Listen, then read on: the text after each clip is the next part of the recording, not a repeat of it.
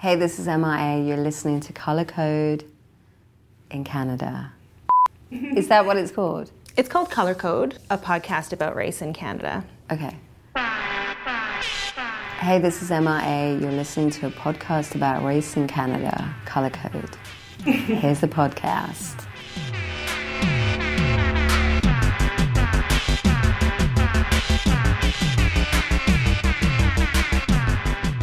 Hello and welcome to Color Code. I'm Denise Balkasoon. And I'm Hannah Sung.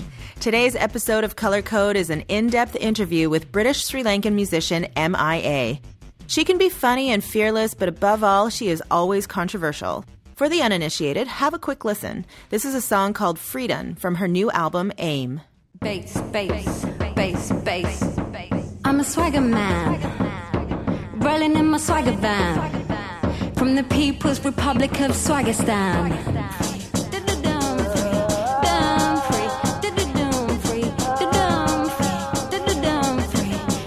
I'm M.I.A. I don't need any audition. I just got my own little mission. It grew bigger than a politician. Yeah, history's just a competition. Do you want to sign my petition? It's for the people with dedication. Some people fuck it up, take vacations. Refugees learn about patience. Today's conversation with M.I.A. is wide-ranging because, well, talking to her about her own life means discussing identities, refugees, and, as we're calling this episode, pop, power, and privilege. So, are you a fan? I am a fan, yeah.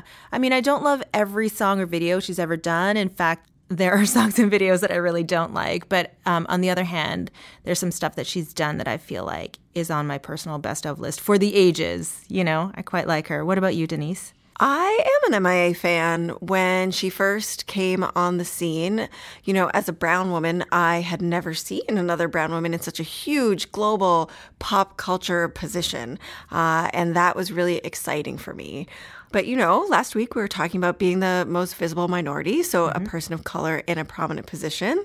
And I would say that I do hold her to that high regard. And so while I admire her, I like a lot of her music, I also sometimes see or hear the political stances she's taking. And I'm like, oh, you really put your foot in your mouth that time, which I appreciate is difficult. And I appreciate that she's got the courage to go there.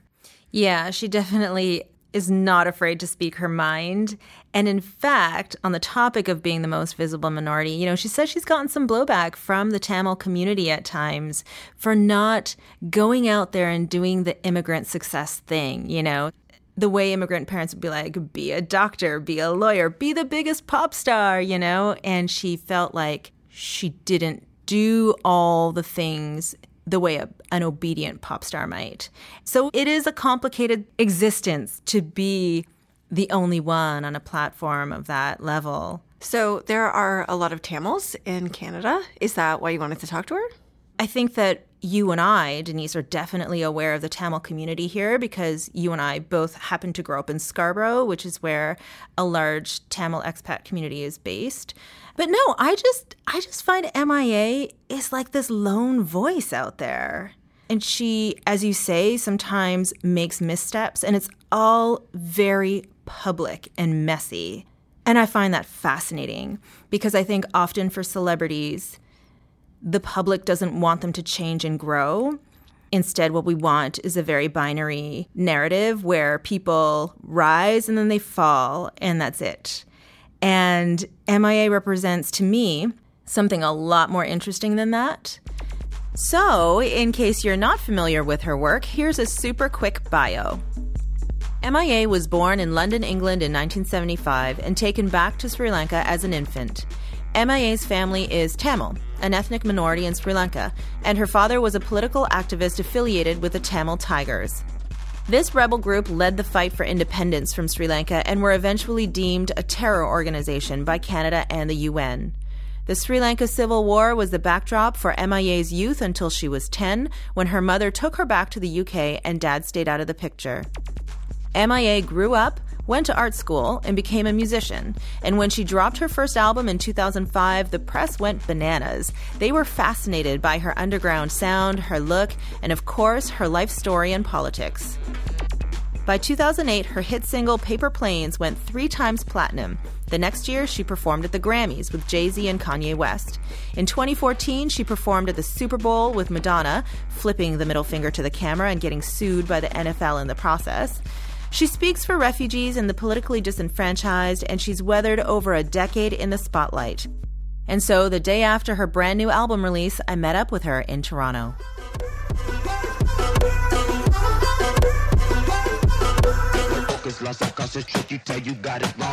People up position, I said we up on the level up. My name is Neymar, and you know I'm the number. There is no competition. I gon' talk and you gon' listen. So the Tamil Canadian Chamber of Commerce approaches you to be at their event, and I mean the timing is interesting because you're very busy, but you made the time to come here for one day to do that. Why? It's interesting, it is happening today for me, and it sort of suits the nature of what the things that I dealt with on this album, in terms of like today I have to kind of get on stage and address the Tamils, but then I'm not just talking to the youth or my generation or, you know, my kids' generation, but also my mum's generation. You know, it's the first time I've ever been in front of the Tamil community ever in my entire career, yeah. Are you serious? Yeah, because when I did a show in India, it's in Kerala and it's not really for the Tamils. Apart from the kids that have come to the shows that I've played in Toronto or other various like locations that has Tamil community presence, this is the first time where they're actually all in one room.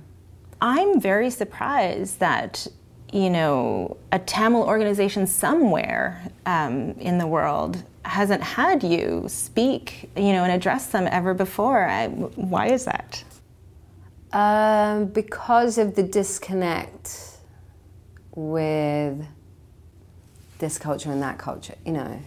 It's a very disconnected community, you know. The Tamil diaspora.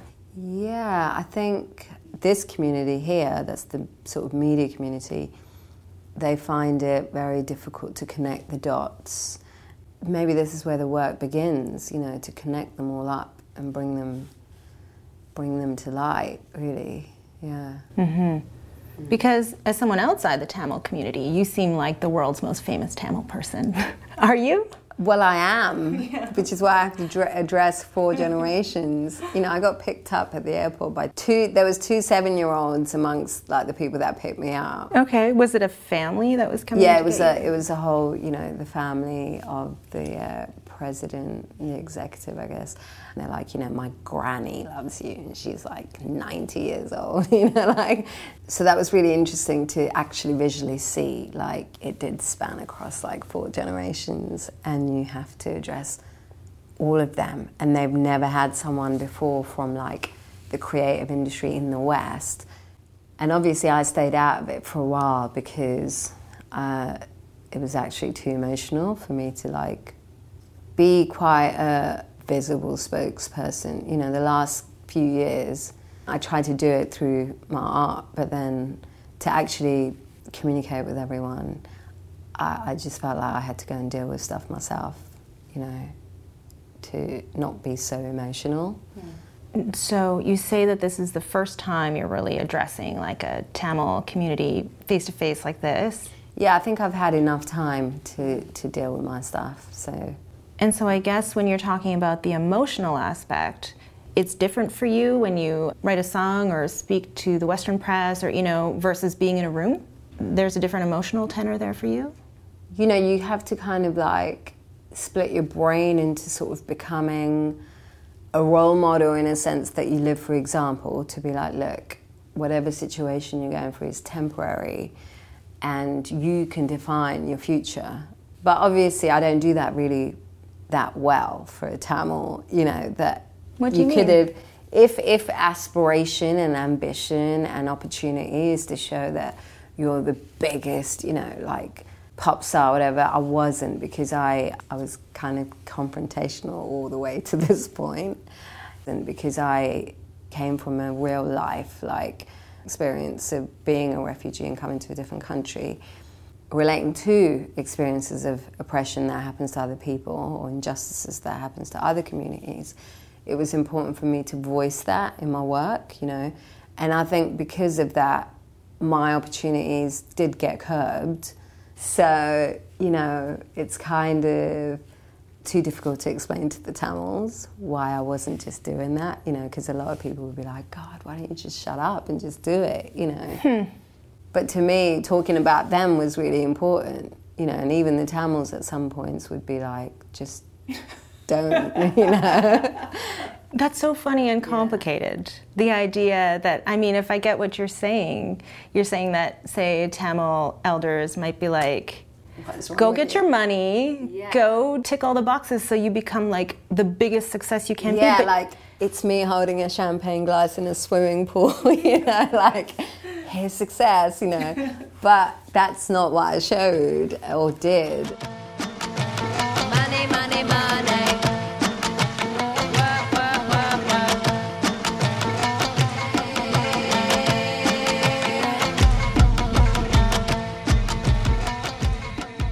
And so when you're out in the world and you're saying controversial things that are political and you talk about the Tamil struggle, is your mom always backing you up? Or is she one of those voices who's questioning you, like, what are you doing?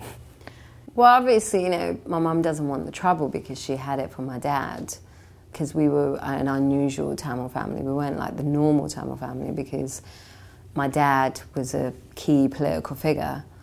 So by the time she came to England, she was like, I'm running away from that, you know. And then 10 years later, I was like, hey, you know, it's back. Yeah, so she wasn't really happy. And now?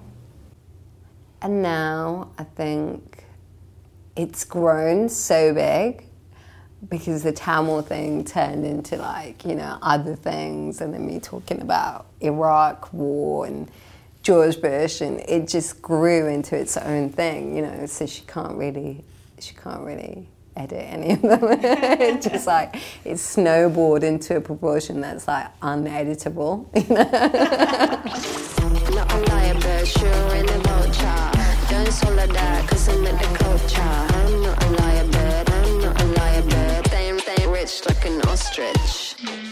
So the second generation community, I'm a bit of an anomaly because the general experience is you're supposed to kind of come and make it as an immigrant and forget the troubles. But I've dragged the troubles with me. Mm-hmm. And people were, for the first half, they were like, we don't want to be reminded, we just want to become doctors and stop talking about it. And, you know, my thing is, no, it's important to, you know, it's important for everybody to not be embarrassed.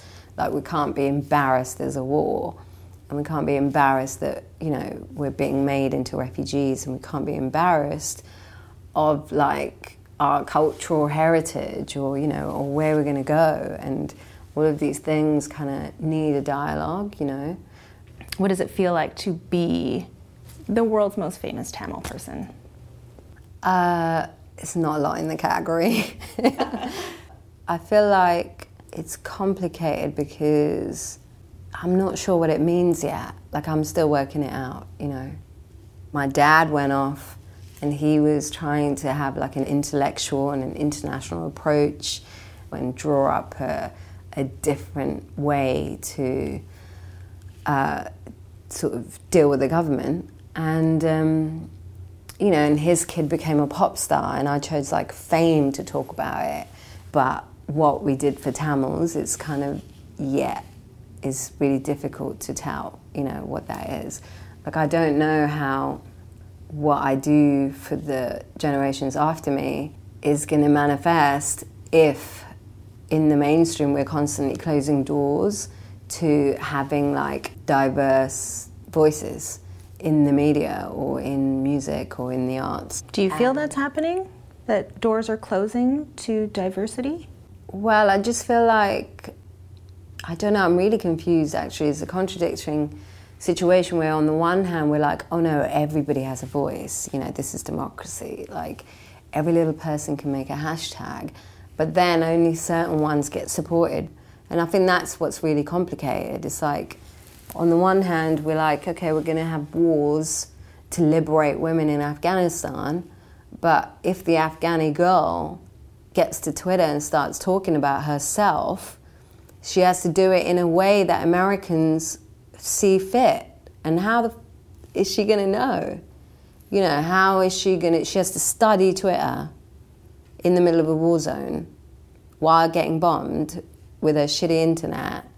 Then she has to talk in the way that you understand with the hashtag you've created in order for her to be acceptable.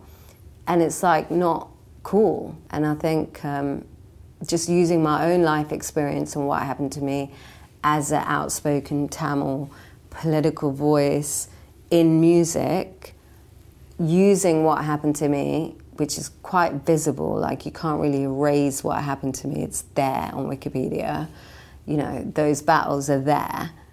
I can say, actually it's difficult. I ride through the sea like a pirate just to float with the water.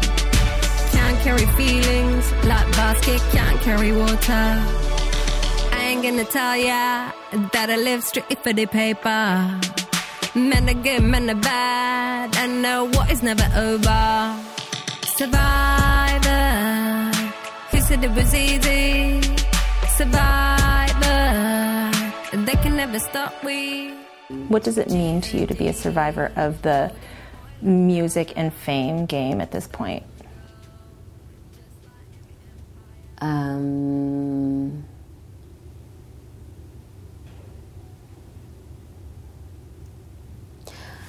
I'm not sure if I survived the music and the fame game. I'm not really sure, but I never really played the game, you know.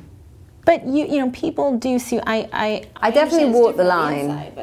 You did do the Super Bowl, and you did do the Grammys. That. Yes, I think sometimes fame was needed to like say something. But fame for fame's sake, I don't really access that much, you know.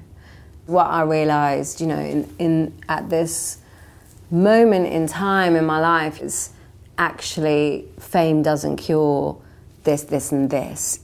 The thing that I tried to do over the last like 13, 14 years, you can see like in 2016, if a whole bunch of artists got together and did that, all across the media and all across platforms, all across, you know, award shows or whatever the thing is, if everybody said Black Lives Matter together because they all share that experience together, and you directly attack the source of the problem, which is police brutality, then you can address it and you can change it. But it sort of created some sort of language where everyone's like, well, they can talk about that, you know, so then this person here has to talk about their thing. So do you mean swimming out of your lane in Afropunk?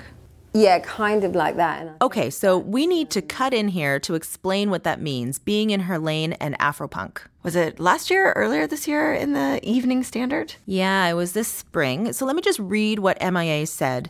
She said, "It's interesting that in America, the thing you're allowed to talk about is Black Lives Matter. It's not a new thing to me. Is Beyonce or Kendrick Lamar going to say Muslim lives matter or Syrian lives matter or this kid in Pakistan matters? That's a more interesting question." So that pinged around social media quite a bit. And then she eventually got dropped from the Afropunk Festival. Exactly. So Afropunk is a festival that's about, quote, good vibes and no racism, and it dropped her as headliner and will go on without her this weekend in London. Now, a couple months later, like, where do you sit with that controversy? Like, what does that feel like? What are the thoughts you've had? It's really confusing. You know, Rihanna tweeted Free Palestine and she had to delete it in 1 hour. And I watched it, you know. But would you tweet something and delete it? I mean, what makes Rihanna have to delete it?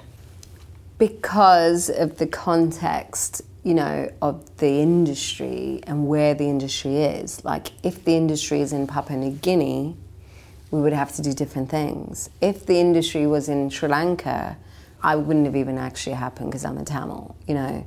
It's in America, and right now they can pick and choose how we talk about things, you know. I think that's why she deleted that tweet, you know. Also, that's the same voice that's coming through, which is like, you can only talk about the thing you are, you know. The next step is for like people in the West to understand and publicly digest the fact how they deal with these kind of like offshore problems. It's actually more connected than we think. It's interesting because you've said the phrase connect the dots, and you're talking about an interconnectedness. Yeah, I think that's the future. Mm-hmm. But do you think that people are ready to hear that? No, they're not, obviously. That's what 2016 has been for me, is saying, no, there are no dots. You know, it's lanes. There's no dots. And I'm like, but I'm the dots person, you know, like, I'm not the lanes person, I'm the dots person, because lanes are difficult, because if you're talking about lanes, you've got to talk about who made the lanes, which country the lane is in, which direction it's going, you know, has it got traffic lights or not, you know what I mean? It's like, it's literally like more complicated than that to me, because, for example, like I'm the only Tamil artist. How can I rally all the other Tamil artists together to go on my Tamil Oscars to be like, hey, you know, like when would I even start that?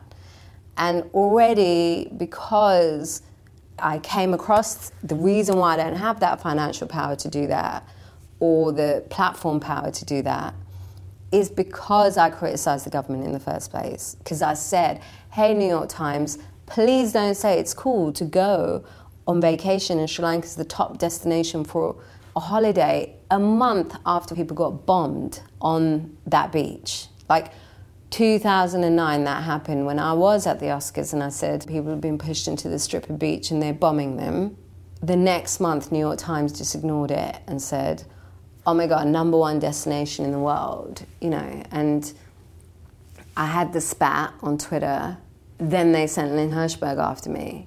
Okay, who is Lynn Hirschberg? In 2010, M.I.A. was the subject of a pretty lengthy profile by Lynn Hirschberg for the New York Times Magazine. It was not entirely flattering. Well, it made it sound like she was a champagne socialist at best. And so the part that I remember as being very touchy was that Lynn Hirschberg said that M.I.A. ordered truffle fries, which was her way of painting M.I.A. as not the scrappy punk that she says she is. That's where that went. You know, that didn't go with, oh my God, what a great moment. A Tamil icon spoke for Tamils. Let's listen. No, they like totally came after me. I left the US, you know, the press turned against me. People didn't want to work with me. Everybody said, oh, if only she would shut up about politics, she could have made it. And the thing is, there was no option, because that's what was happening, and that was what was happening to Tamils at the time, that you couldn't remove it out of my work, you know. And the consequences was, okay, can you leave? You're the other, you know, because we brand all of these people together in one lump of terrorists. So it's kind of, here I am now. How do you feel now? So I think, yeah, for me to say politically, the lanes thing is really confusing to me. It's like, I've tried that. You know, it doesn't really work. We have spent time talking about like the systemic difficulties of being you and being a complicated person where a lot of dots converge. And I'm curious about when you're actually making your work, is it easy to get people to sign on and do something as ambitious as, like, say, the Borders video? Freedom, item, meet 'em, where's your freedom? First, let's just describe what it looks like. It is a reaction to the real life situation and news images, I would argue, of the refugee migrant crisis and overcrowded boats. And that's what she's recreated in this video with thousands of extras, and they're all dark-skinned men crammed onto these boats, and she's built a fence as well. And so she and these other men have climbed this fence. And this video is truly stunning, hyper-stylized. And when I looked at it, after I got over, you know, the power of the imagery, I thought, how did she get this made? It looked so complicated to do. And so that's what I had to ask her. Can you convey that idea to people and get a whole bunch of people to rally around you and be like, yeah, we're going to do this? Or is it difficult, as you seem to be describing, you know, a lot of the complicatedness of your life? Well, I went to India just with me and one other person because if I took 10 people, it never would have got made because it was too complicated. But at the time, I was just like, I have to make this thing right now. And then we built the team there. And because no one knew me there, it was easy because they didn't know my, like, weird, complicated... Nobody had any idea who you were. I know, one person who I had, like, you know, organised team, but most of the time I met people and they would Wikipedia me and then learn who I was.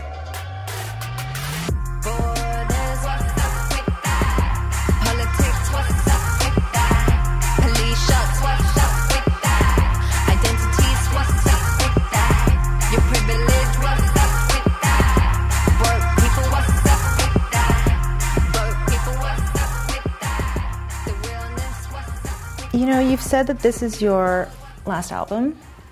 I'm curious, you know, you obviously have a lot of things that you want to get said.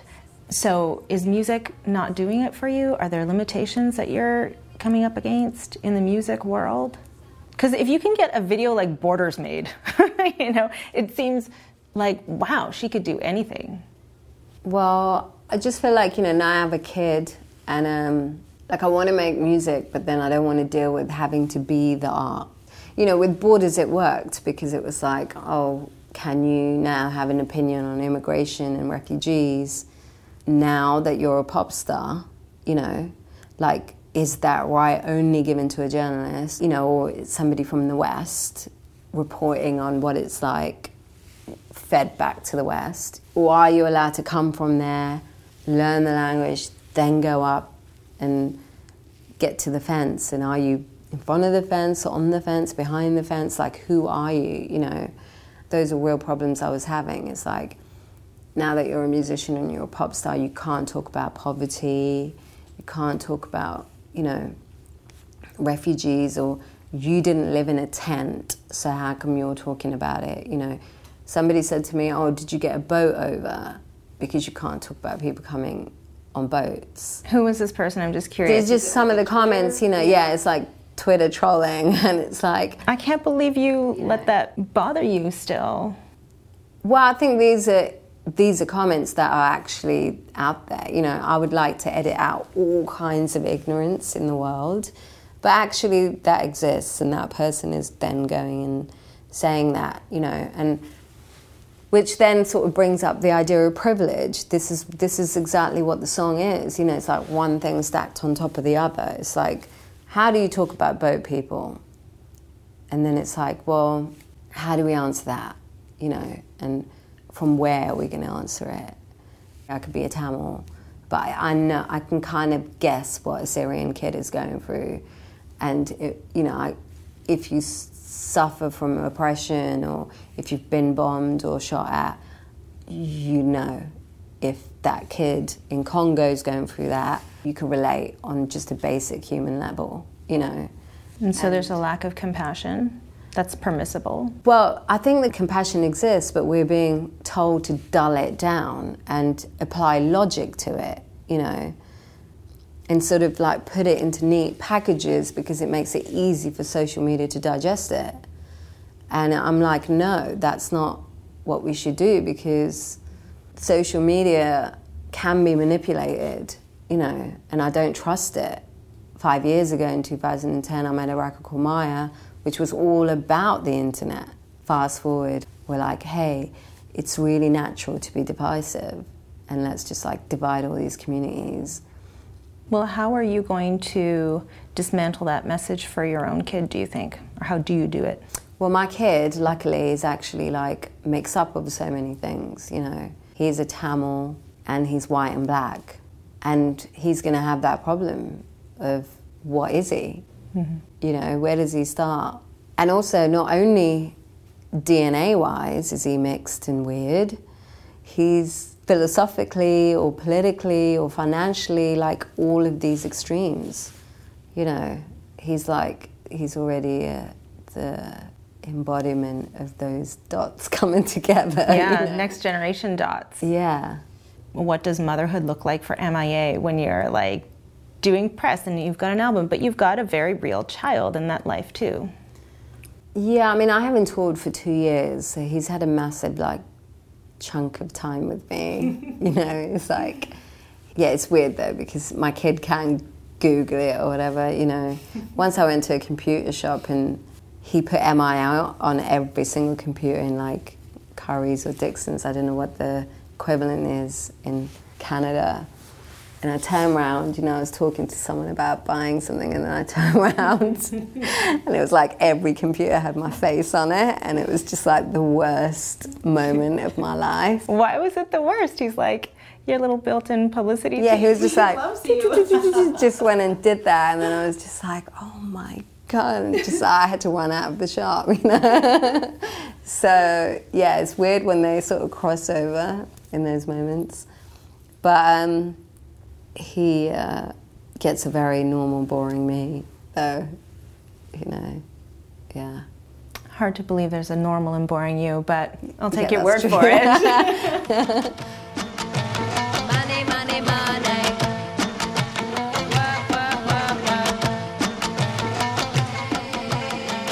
So, was interviewing M.I.A. everything you had hoped for? Sure. I definitely enjoyed talking to her, especially because so many of the things that we discussed are these underlying themes in many of the different episodes that we're doing for the podcast. You know, there are these recurring themes that keep coming up as we talk about race. The idea of what it's like to be so visible and to have like the responsibility of speaking for other people of your community. She is like the only Tamil person of that kind of profile, you know, and I mean, imagine the weight of that responsibility. And then also, I mean, maybe it's lonely, which we also have an episode coming up in a couple of weeks. And it is about being the only racialized person in a community. And so, I mean, M.I.A. is not the only racialized person in music, but she's definitely the only Tamil. And like I said, I don't see a lot of brown people in global pop culture. I mean, there's Bollywood, but that's like its own sort of stream where she's very crossing different lanes, as she says. Mm-hmm. And I mean, what's really kind of thrilling about American pop music is that there is such a rags to riches story that happens over and over for many people. But someone who actually has the experience of being a refugee and actually has the experience of, you know, growing up during a conflict, you know, growing up in a place that's experiencing war, I can't really think of many other people who can speak to that. In pop music, I mean, really the only other person I can think of is Kanan. Mm-hmm. But you, Denise, haven't shared what you think about the whole Beyonce and Muslim Lives Matter comment by M.I.A. and then being dropped from Afropunk, of course. So what are your thoughts? I think it's pretty complicated. Like when M.I.A. was asked by the Evening Standard what she thought of Black Lives Matter, I wish that she had found a way to say that she has an international focus without disparaging Black Lives Matter, or without disparaging African Americans who feel that it is important to them. Yeah, I mean, who knows how she was edited, because that particular Evening Standard story had a very sexist headline and in general was not there to be friendly to M.I.A., I think. But M.I.A. as a spokesperson is problematic because she's very human, right? And she says things that are like not easily digested by the masses. And I agree that there's no reason why you'd have to disparage Black Lives Matter. I just don't know that that's actually what she's doing. If I understand what M.I.A. was saying to me that day, there is kind of this percolating distaste with identity politics going too far. And I think what M.I.A. is saying is that why can't we all talk about everything? Mm-hmm. Why do some hashtags have like hegemonic kind of value in, say, the U.S., you know? I mean, I sat down with M.I.A. for a long time, and it was just the two of us in a room. And there were still times when I wasn't sure that I was following her because she's on like many different planes at once. And social media is not cut out for that. In the social media world where everything has to be 140 characters, it does kind of start to sound like, well, why does M.I.A. have beef with Beyonce or Kendrick Lamar, you know, when it's not about that? But is there room on social media to talk about something that is more... But this is a quote from an interview. It's not something that she tweeted. Yes, but the controversy took place outside of the Evening Standard story, right? I think if there's a theme that people should be sensing is that M.I.A. is very complicated as a person and as an artist. And so the reaction to her is often very complicated and divided. She takes so much criticism, but she also has a very fervent fan base who kind of cling to, you know, what it is that she represents. So I was really glad that we could take the time to sit down with her, because it was like this connecting the dots of all the different episodes even that we're working on and all the different themes that we're working on for Color Code too. So thank you to M.I.A. for taking the time to meet with us. And thank you everyone for listening.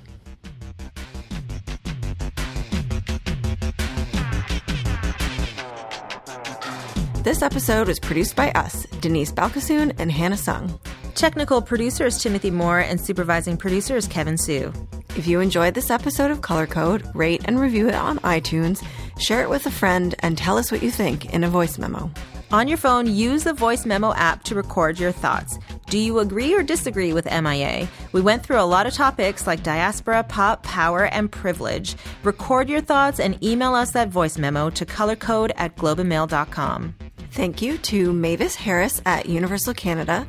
And our theme music is by Bonjay. You can find them at bonjay.net. And you can find us on Twitter. I'm at Balkasoon. And I'm at Hannah Sung. Next week's episode is all about how Canadians see ourselves and our own approach to race as compared to the USA, and we're calling it the Angel Complex. Thanks so much for listening to Color Code.